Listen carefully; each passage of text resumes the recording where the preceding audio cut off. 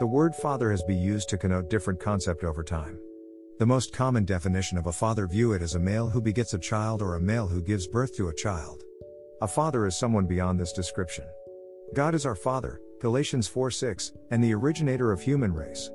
In Christ dwells all the fullness of the deity lives in bodily form, and in Christ you have been brought to fullness, Colossians 2:9-10. Here, I will explain for types of fathers. 1.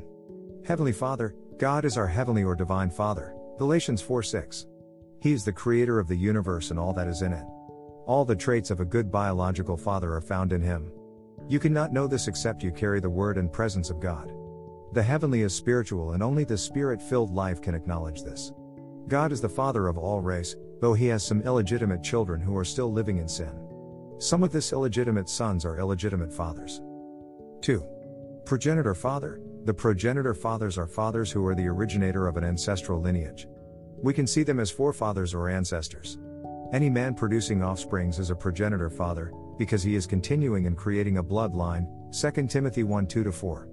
As man produces biological children, Christians ought to produce spiritual children. 3. Societal father. Societal fathers are fathers who plays a role of a father in some way to others. Honorable elders, business entrepreneur, politicians, teachers and other circular counselors are societal influences. Their roles can contribute to the life of others in the society. Since some societal fathers are not in Christ, there is a missing link and a deteriorated society. 4. Religious father. Religious fathers are fathers that shepherds or oversees the spiritual needs of his congregation or followers in faith. Christians are privileged to enjoy the blessings of God our Father through the leadership of their religious fathers.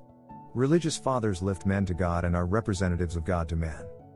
Man can assume other forms of fathers, but cannot assume the position of Heavenly Father. Man can model the Heavenly Father to improve his quality of fatherhood.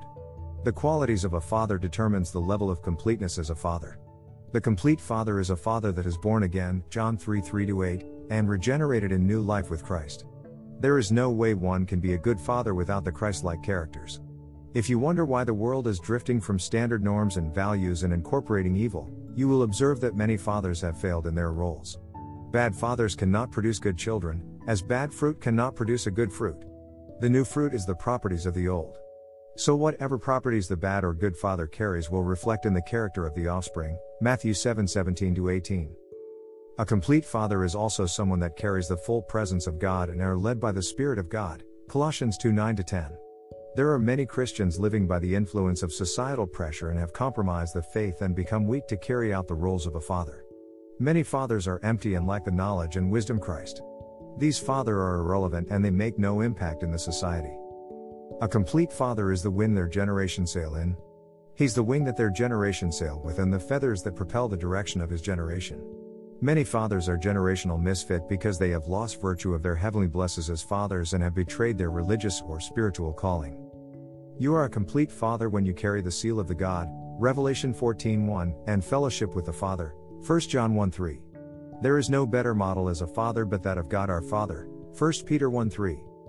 As believers, we need to carry the fullness of God which is in Christ Jesus the head over every power and authority. God our Father is the head of all, and for fathers to remain as the head over their home, reconnection to Christ is necessary to be a complete father. It's my prayer that you receive the repositioning to become a complete father in Jesus Christ's name. Amen.